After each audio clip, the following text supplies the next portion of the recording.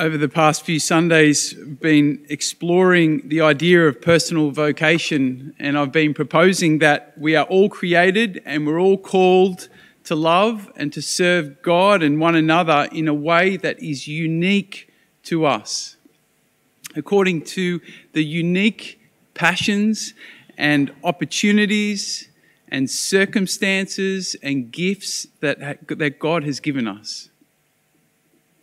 So whilst it is good to be inspired by the holy people like Jeff and the saints, it's good to be inspired by them, but it's not necessarily a good idea to copy them, to try and do exactly what they do. You see, God has wired us all differently, and He calls us all uniquely. And when this dawns on us, there is something deeply liberating and empowering about it.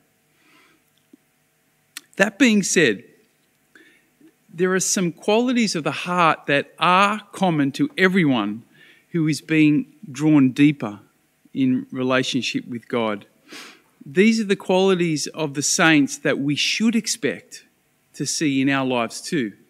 And we see one of those qualities on display today in St. Paul. He says, what I want to say is this: my sorrow is so great, my mental anguish so endless, I would willingly be condemned and be cut off from Christ if it could help my brothers of Israel, my own flesh and blood. Paul's heart is breaking. It's breaking because his fellow people have not yet come to see what he sees. They're all religious, but they haven't yet come to know the personal friendship of God. They haven't been touched by the Holy Spirit.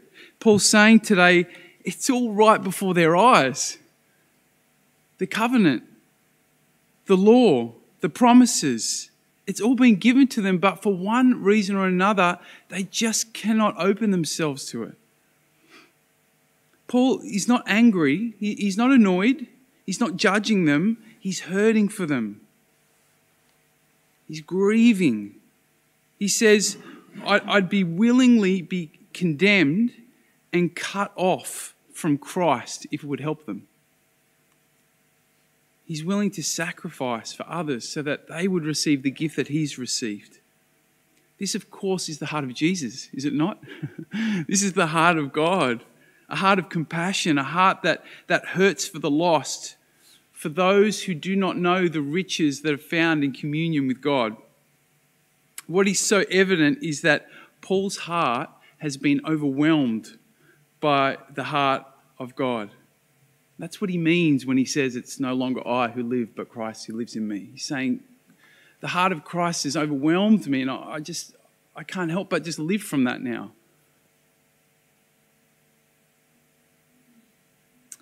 This heart for others is a common quality in the saints, and it's an important goal for all of us as we mature on our journey of faith.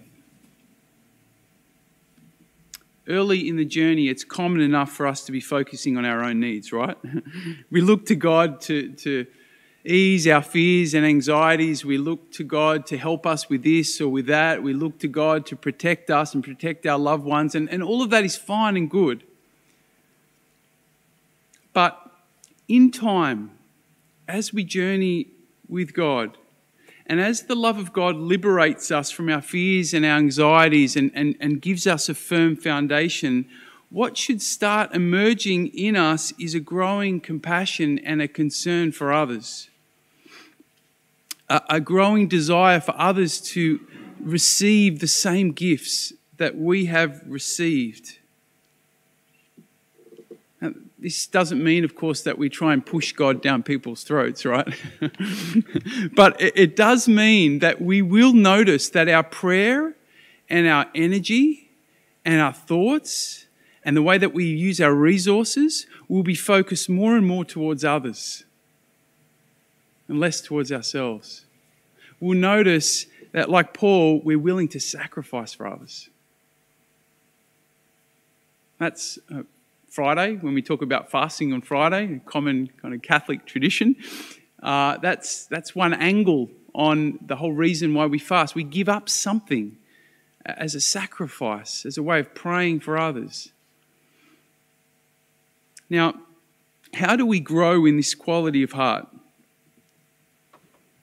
Well, like all graces, we just ask for it. Ask for it. You can be sure that God wants to give you this grace. So ask for it as much as you like. I was reminded of a song by Hillsong called Hosanna. It's pretty old now. But there's a line in there which says, break my heart for what breaks yours. It's a prayer to God. Break my heart for what breaks yours. Maybe that could be the prayer on our hearts today.